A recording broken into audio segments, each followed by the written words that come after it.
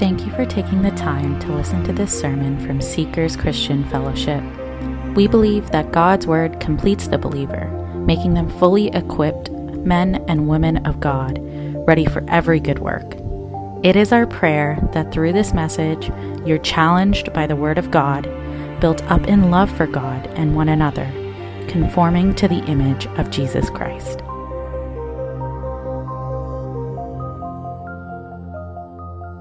Once again, I want to welcome everybody. And today is the first Sunday in the fall, a new semester, a new season, and a fresh start. So once again, greetings to you from our new home, the Kenmure Baptist Church. Now today we begin a new series, being a passionate builder. An ordinary man with an extraordinary passion. Let me repeat that. An ordinary man with an extraordinary passion. And by studying the life lessons of a great servant in the Old Testament called Nehemiah, I pray that today's message would help you immensely in your new journey in Kenmure as you plan to serve him. Now the name Nehemiah means Yahweh has comforted. So before even we begin reading the book of Nehemiah, the name itself reveals that the words will bring comfort. This study motivates the passion for serving in every believer. It guides us on the believer's role in kingdom work, how to overcome troubles and to trust in God. As we look at the life of Nehemiah, his prayer life, his leadership, and his faithfulness.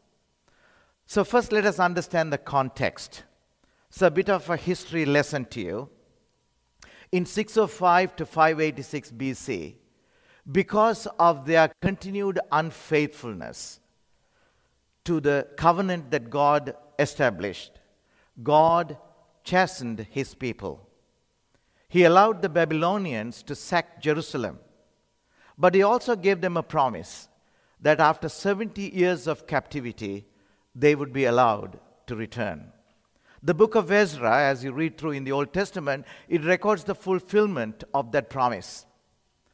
The return was actually accomplished with the help of 3 Persian kings, Cyrus, Darius, and Artaxerxes. Cyrus actually overthrew Babylon and encouraged the people, the Jews, to return to their homeland in 538 BC. So about 50,000 returned under the leadership of Zerubbabel at that time. Then the foundation of the temple was established, and the temple was completed in 515 BC. We're just going through some history lessons here. Then Ezra, the priest, he led the second return in 458 BC to restore the spiritual renewal of the people. Then came our friend Nehemiah. He led the third return in about 445 BC to rebuild the wall around Jerusalem. So as you look at this map, it gives you a rough idea of where Susa was and where Jerusalem is. Now, why are we studying this pastor on this inaugural Sunday from our new location? You may ask the questions. Let me take a few moments to explain it. I hope it is true of everyone that you want to be used by God. I was deeply touched how my brother, my son, Keith, opened this worship, encouraging all of us to serve the Lord, to be part of the team, to build His kingdom. Now, you cannot serve the Lord until you have become a child of God. To every child of God, every believer, the scripture says, is given a spiritual gift. Why was it given? To use in service for the Lord. Let's look at 1 Peter 4 verse 10. As each one has received a gift. Can you all say received a gift? Minister to one another as good stewards of the manifold grace of God. Church, it is a great blessing when the Almighty God, the creator of heaven and earth, gives every one of you, including myself, a gift so that He can use you in some capacity to serve the Lord Jesus. Church, let me remind you, every accolade we earn in this world, we leave behind, they perish with us. Every dollar we saved, every house we own, every car we drive, every material possession we have, we leave behind because there's no U-Haul attached to the hearse in which we'll be taken. It's inevitable. What matters most to a believer is what heavenly possession we have saved while being on this earth. It is our investment and involvement in the kingdom of God that matters for eternity. So, my dear church family, this is a new beginning. What is our new normal now?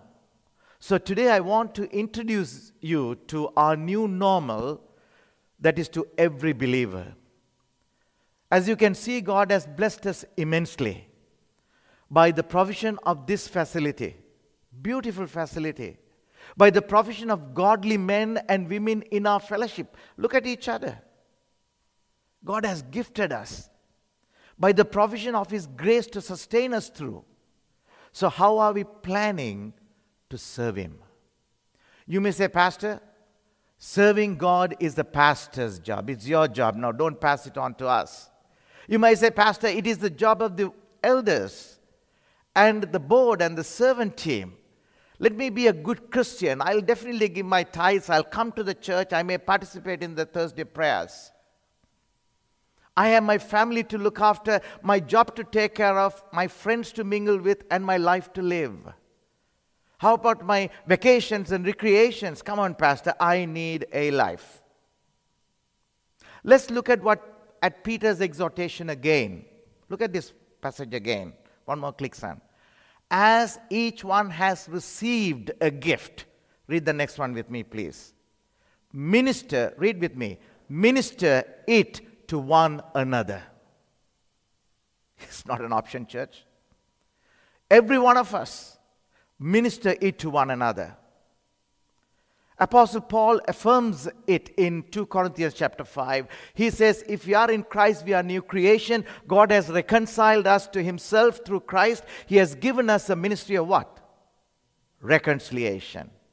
We are the ambassadors for Christ. It's not the pastors and the elders only. Every one of you, every Tom, Dick, and Harry in this congregation, every believer. So what about Nehemiah? Why do we study his story, Pastor? I'm sure this must be going on in your mind. Because Nehemiah was not a priest like Ezra. He did not hold any office in the church. Nor was he known as a prophet. Nehemiah was an ordinary man like you. But he ventured out to do extraordinary things for God. He was just an ordinary man. He was a man who loved God. I'm sure that most of you are like Nehemiah, you are ordinary men and women who love God. So today the Lord is calling you to do extraordinary things for His kingdom through this little church in Mississauga. He is charging you to build the wall around His temple. The foundation of SCF has been laid and the structure has been erected. Now you have to fortify it. You have to protect it. You have to make it secure so that SCF will grow and glow and glorify the one who has called us to the task. Church, the greatest need is more Nehemiahs to build a wall. All right, Pastor, you might say, I hear you well. I get it. Just tell me, what should I do, you may ask. But church, there's much more to serving God than just talking about that. Talk is cheap, they say, isn't it? It is true that God wants to use each one of us, but He wants to develop us into people who are more usable to Him. So as we study at the life of Nehemiah next few Sundays, we will learn many qualities and service and leadership. So today it's only an introduction, a cursory look. If you look at the book of Nehemiah with the 13 chapters, the first 7 chapters talks about rebuilding the wall, and the last part of it talks about rebuilding the people.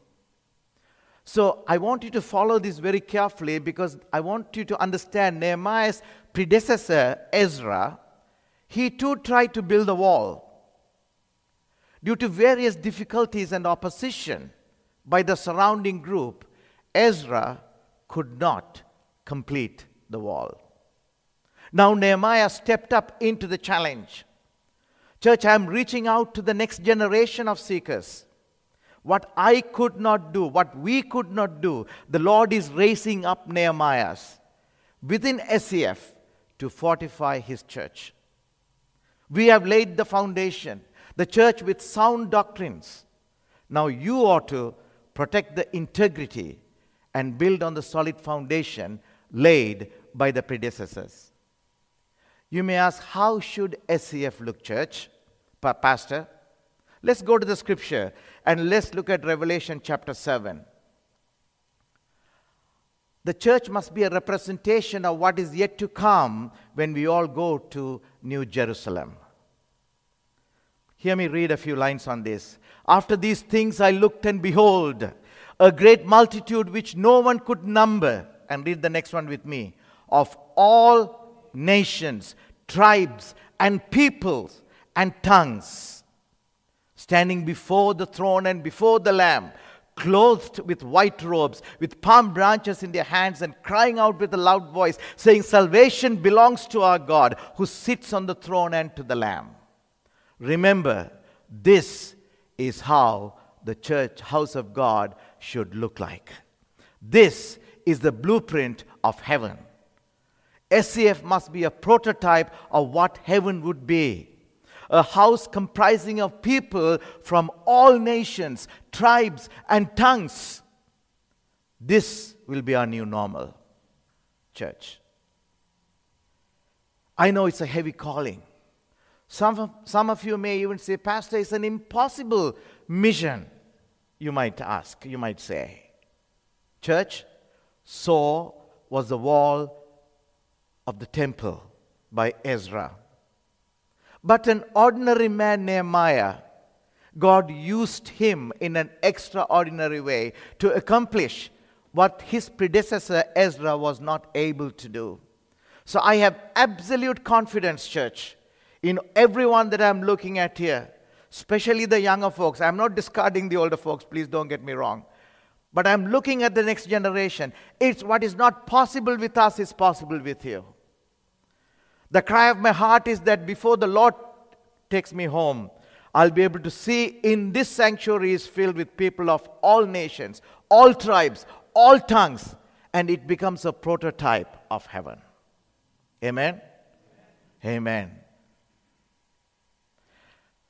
Church, those who walk through the 2 doors of this building belong to this family, none exempted. No one, I repeat, no one should feel isolated, unloved, misfit in this body of Christ. As I always say, church, remember this. This is a hospital for sinners and not a hotel for saints. God has brought us together for a purpose, and we'll work to fulfill that God's purpose in this church. So let us rise up and help each other to fortify this church. Church, know this, Nehemiah was serving as a cupbearer to this very same king who stopped Ezra from building the walls. The environment has not changed. It's the same king, but the individuals changed. Nehemiah accomplished what Ezra could not do with the same king. So how did Nehemiah do that? What can we learn from this man? Let's dive into the narrative now. In this first chapter, we see that 3 characters that Nehemiah demonstrates, which would be a great lesson for us. Let me tell you the characters first. Firstly, Nehemiah saw the great need which burdened his heart. Secondly, Nehemiah also saw what God wanted to accomplish. Thirdly, Nehemiah committed himself to see it through in spite of many difficulties. So what do we learn then, church? We, the Nehemiahs of seekers, for God to use us, we must have a burden for God's people. We must have a vision for God's purpose. We must have a commitment to God's purpose. So let me dive into the message now. Firstly, the person God uses has a burden for his people. Can you say the word burden, please? That's the first thing that we need to have. For God to use, the person must have a burden. Look at verse number 4. It says, "So it was when I heard these words." Nehemiah hears the words. "That I sat down and wept and mourned for many days. I was fasting and praying before the God of heaven." What on earth did Nehemiah hear? Let's look at verse number 3. "And they said to me, the survivors who are left from the captivity in the province are there in great distress and reproach. The wall of Jerusalem is also broken down and its gates are burdened with fire." When God wants to use you in some capacity, the first thing he does is to burden your heart with a situation. Notice, Nehemiah did not act impulsively. This particular burden, the issue, resonated within him for 4 months before he acted on it, as we study the Word of God. In verses 1 and in chapter 1, verse 1 and chapter 2, verse 1, he waited on God in prayer for 4 months before the opportunity arose to talk with the king. This is not in the PowerPoint, but when you look at when he heard was in verse number 1, chapter 1, it says, "It came to pass in the month of Chislev in the 20th century is when he heard this news." Chapter 2, verse 1, it says, "When he acted, it came to pass in the month of Nisan in the 20th year of King Artaxerxes." The period was 4 months for him, from the time he heard and the time he acted. I want you to note 3 things about Nehemiah's burden. Nehemiah's burden stemmed from feeling the people's great need. The other Jews in Jerusalem had probably heard about the conditions in Jerusalem, shaken their heads and said, oh my, that's too bad." And they went back to their work in Babylon and they would have shared with this, "Oh boy, what a tragedy that is." They were not burdened by the need of God's people in the land. But the man that God used to do something about it not only heard about the need, but he felt their need. That's why he wept, he mourned, he fasted and prayed for days about what he heard. You weep only when you are burdened, church, about something, isn't it? You just couldn't put it out of your mind. God used that burden as the basis for action. Maybe you're wondering, the needs are so many and so great, Pastor. I can't possibly respond to them all. How do I discern which particular need God wants me to get involved with? 2 thoughts on that. First, don't let the immensity of the needs paralyze you so that you don't do anything. It's too overwhelming, this need. We run for cover because there is no way to respond to them all. Out of emotional survival, we throw up a barricade around our hearts and block all of the needs from moving us. Because it is too big, too huge. The immensity of the needs paralyze us. And finally, we end up doing nothing. We are engrossed in our own pursuit of pleasure and we ignore the needs of others. I want you to see how Jesus reacted. Look at the next verse. Matthew chapter 9. Seeing the people, he felt compassion for them because they were distressed and dispirited like sheep without a shepherd. Then he said to his disciples, "The harvest is plentiful, but the workers are few. Therefore beseech the Lord of the harvest to send out workers into his harvest." So you know what we should do, church? Our prayer should be, Lord, give me the eyes of Jesus to see the needs of the people. That should be your prayer from today. The needs of this church. Give me the heart of Jesus to feel compassion for the people and for the ministry. God, raise up workers for the harvest to meet these overwhelming needs. The second thing is also important. Don't commit yourself hastily to something just because the need is there. We see that Nehemiah took 4 months to pray before he acted on it. The needs are simply endless. I came to know this very clearly in my mission trip to Sri Lanka. Every time I go, people will come and tell me, Pastor, I want you to go here, there, everywhere. I know it's a land of much need. For that, every land is a land of much need. But I should know I'm not going to hastily go and commit to something that I cannot handle. Wait on God in prayer, and until He burdens your heart with a particular need that you can do something about. Ask the Lord, Lord, show me that one particular piece of work which you would have me do. So the first lesson that we learn here, next clip, the person God uses has a burden for His people. So you should pray continually that God would give you a heart to feel the burden of lost people and a willingness to get involved. Now, not only Nehemiah's burden stemmed from feeling the people's great need, his burden was focused on seeing people's great sin. That's what the Bible says. Nehemiah was realistic in assessing the problems. The root problem was not the lack of resources, although the project required resources. The root problem was sin. Look at verse number 6 and 7. This is what is prayer.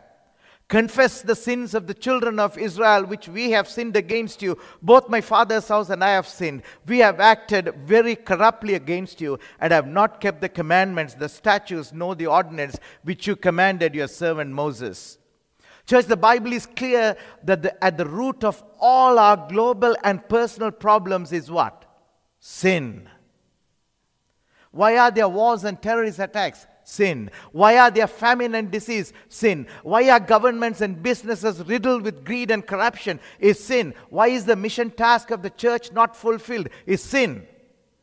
Why do couples argue and have problems? Is sin. Why do kids from Christian homes rebel against God and their parents? Is sin.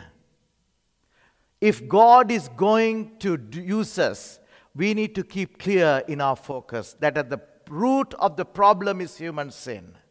Church, it is not just the sins of others. We are very good at pointing fingers at others that we need to be aware of. We also need to be aware of and confess of our own sins. That is why you would have noticed in the last 2 Thursday prayer meetings, we are focusing on praying with a repentant heart and asking God to forgive us.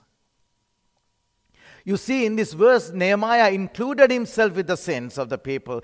Nehemiah says, yes, God, our people have sinned, but he said, both my father's house and I have sinned. Staying aware of our sins keeps us humbled before God and others, so that we don't sit in judgment on them. Church, we are sinners. We have been shown mercy. We go to other sinners and offer that same mercy that we received. So please do not get distracted from the root of the problem. If we think today that the real need here today is better organization and better facility and more programs and more funds and better methods and newer carpets and newer chairs, we are starting from the wrong place. The root need is for repentance. Everybody say repentance. On the part of God's people who have forgotten His purpose and are living for their own purpose. Nehemiah's burden stemmed from feeling the people's great need. It was focused on seeing the people's and his own great sin. But here's the good news in verse number 5. He begins his prayer addressing God. And I said, I pray, Lord God of heaven, O great and awesome God, you who keep the covenant and mercy with those who love you and observe your commandments. So he's acknowledging who our God is. And then if we look at verses 8 and 9, Nehemiah reminds himself and he claiming the promises of God. Look at verses 8 and 9. Remember, I pray the word that you commanded your servant Moses. Nehemiah is nailing God there.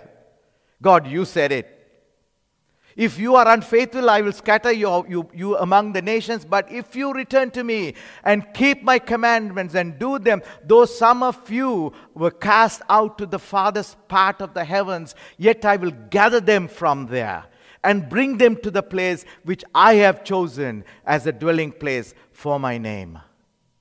God would gather his people from the most remote parts where he has scattered them for their disobedience. And then, church, he prays in verse number 10, beautiful verse. He says, now these are your servants, verse number 10. And your people. He's turning back and telling God, God, let me remind you, this is not my people, this is your people. Wow. I learned valuable lesson. Now I know my prayers. God, these are not my people, this is your people. Now these are your servants and your people whom you have redeemed by your power and by your strong hand. 5 times in that verse he repeats, you and your, as if to say, they aren't my people, God, they are your people. Basically what Nehemiah is saying is, this battle is not mine, God. It is yours. That's what Nehemiah is saying here.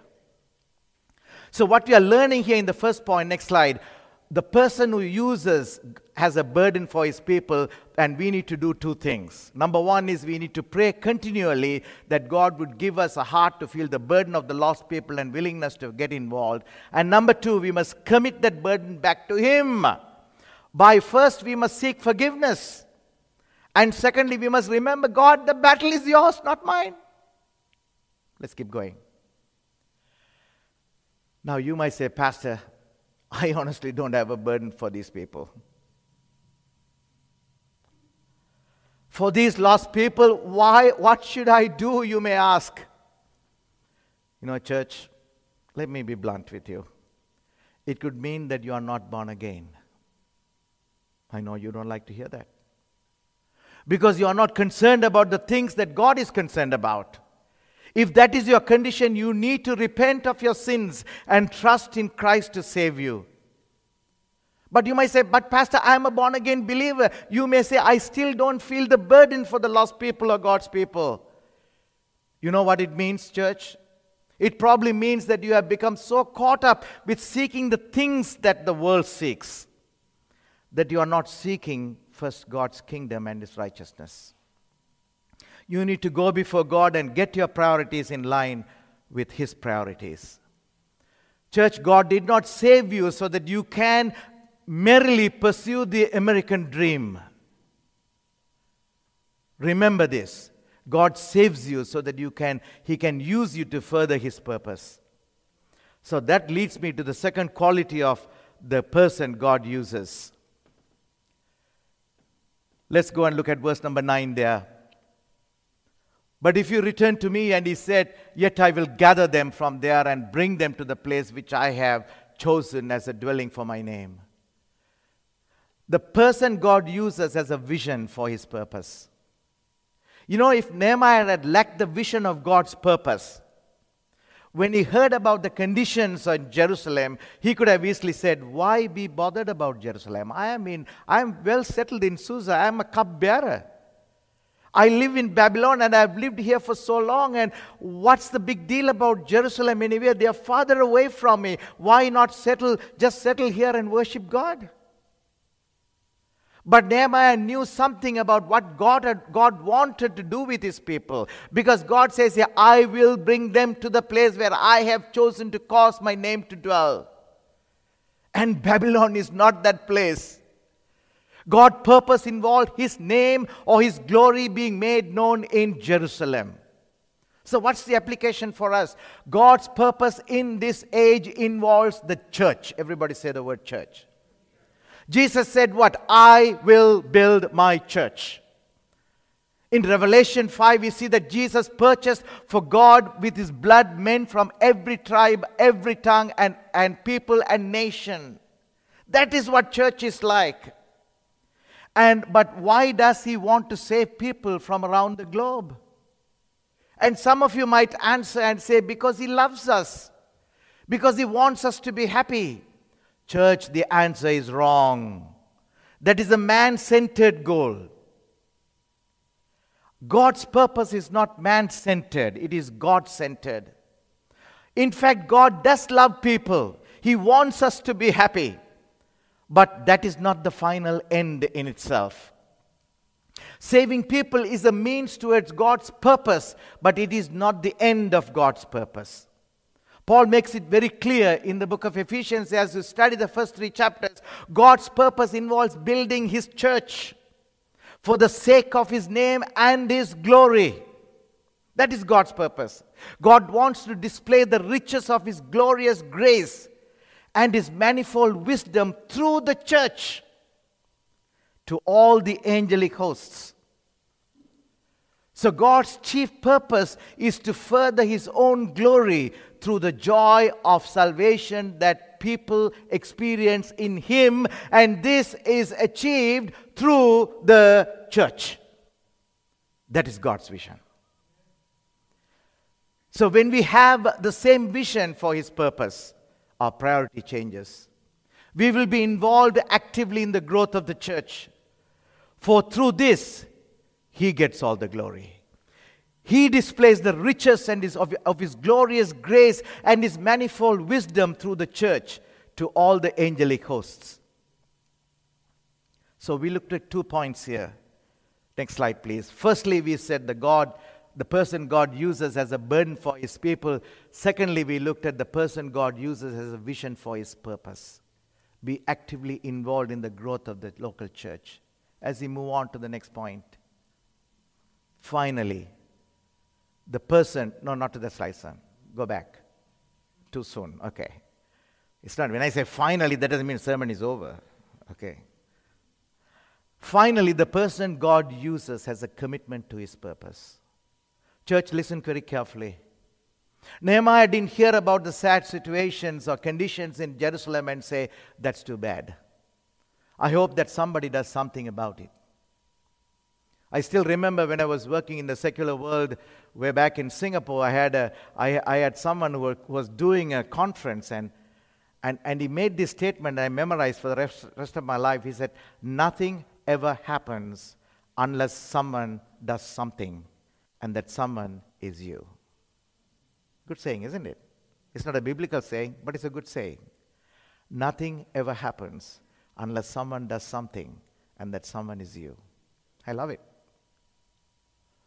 Nehemiah realized that someone was himself. So he was willing to commit himself to the task and to stick with it in spite of numerous difficulties. I want you to know 2 things about Nehemiah's commitment. Firstly, he was willing to count the world as loss for the sake of God's purpose. Nehemiah notes that he was the cupbearer to the king. Look at verse number 11. It's not appearing on the screen, but you can look at it on your Bible. He says that I am the cupbearer. I'm paraphrasing it. Nehemiah, the cupbearer, was a high position in the court. His responsibility was to choose and taste wine before it was served to the king to make sure that it was not poisoned. He could have been a handsome man like me. Like Keith. Keith was not very happy when I made that statement. He could have been a handsome man like Keith and well-trained in his court etiquette. He would have to be a friendly companion, willing to lend an ear and even to give advice to the king. Since he enjoyed closest access to the king, he was a highly trusted man in his profession and position. So Nehemiah lived in the palace in Susa with the king. Nehemiah would have eaten the best food and worn the best clothes and lived in a very comfortable quarters. It was a flashy and cushy job. We do not know why he had not returned with the remnant with Ezra 13 years before that. Perhaps like Daniel and his friends, he had been recruited into the king's service as a young man and was not free to go. But now, Nehemiah hears about the distress of God's people and the dishonor to God's name. Nehemiah could not be happy in his great job and his luxurious surroundings. So he was willing to give it all up, make the difficult journey to Jerusalem, and to set about the stressful job of mobilizing these people to rebuild the walls so that God's name would be honored among the people. Was it a costly sacrifice? Yes and no. Yes, because Nehemiah had to give up all the comforts that he enjoyed and endure a lot of hardship. But no, in that he could no longer be happy doing what he had been doing because the burden is so big in him. He found great joy in doing what God wanted him to do. Like Paul, Nehemiah counted it all rubbish so that he might gain Christ. Church, I must make a confession. Though I enjoyed my dollars and perks in my secular job in my former life, the unspeakable joy in this position as a servant of God pales all those memories into insignificance. My joy is unspeakable. My satisfaction is immeasurable. And I'm speaking from my heart. Nehemiah found great joy in doing what God wanted him to do. Not only, firstly, he was willing to count the world as loss for the sake of God's purpose. He was willing to overcome the obstacles for the sake of God's purpose. The rest of the book, which we'll be going through over a period of time, gives an account of how he overcame one obstacle after another. There was obvious secret opposition from enemies. There were problems within the ranks, and that could have stopped the work of building this wall. But as you read through, and we were going to study this, Nehemiah persisted in his commitment, and the wall was completed in 52 days. Church, if you try to do something, some service for the Lord, I want to tell you, you will face obstacles and opposition. Some of it will be from the world, but the most difficult opposition, church, often comes from within. What? The church. The most difficult opposition often comes from within the church. You have to realize up front that you will encounter problems, and you must commit yourself to God and His purpose to endure. So as I bring this message to a close, next point please. Next slide. The third point here we looked at three things. The purpose, the person who God uses has a burden for His people. The person God uses has a vision for His purpose. The person God uses has a commitment to His purpose. You must be willing to count the world as loss. Be willing to overcome obstacles for the sake of God's purpose. So I want to challenge you as I close this message in prayer, especially those who are young and restless in this congregation, because you are the next generation. Don't throw away your life to achieve the American dream of financial security, early retirement, a motorhome. You can buy and give it to the pastor, so that you can spend final years driving around to capture all of the national parks on videotapes, which you don't watch even later on. Lots of tapes, lots of photographs. Don't know where they are. They are all in the USBs and hard copies. I don't know where they are even. Lots of people have taken many photos of me. I don't see a single one. I feel honored because I'm thinking that they are posting it in their kitchen cupboards everywhere and looking at me every day. Spend your life for the only one purpose that lasts, to see the nations glorify God for His great mercy in Christ. Ask God to give you a burden for His people, a vision for His purpose, and a commitment to His purpose. Last slide, and with that I close. Ask God to give you a burden. Shall we rise? The worship team come up, and I'm going to pray for you. Ask God to give you a burden for His people, a vision for His purpose, and a commitment to His purpose. The story just begins. Let's pray. Father, we thank you for this morning, and thank you for this church. Thank you for the people. Thank you for what you have started in us. We claim your promise that the good work that you have started in each one of us in this new location, you will see to its completion until the day of Christ. So we commit us and every single program into your care and keeping. In Jesus' name we pray. Amen.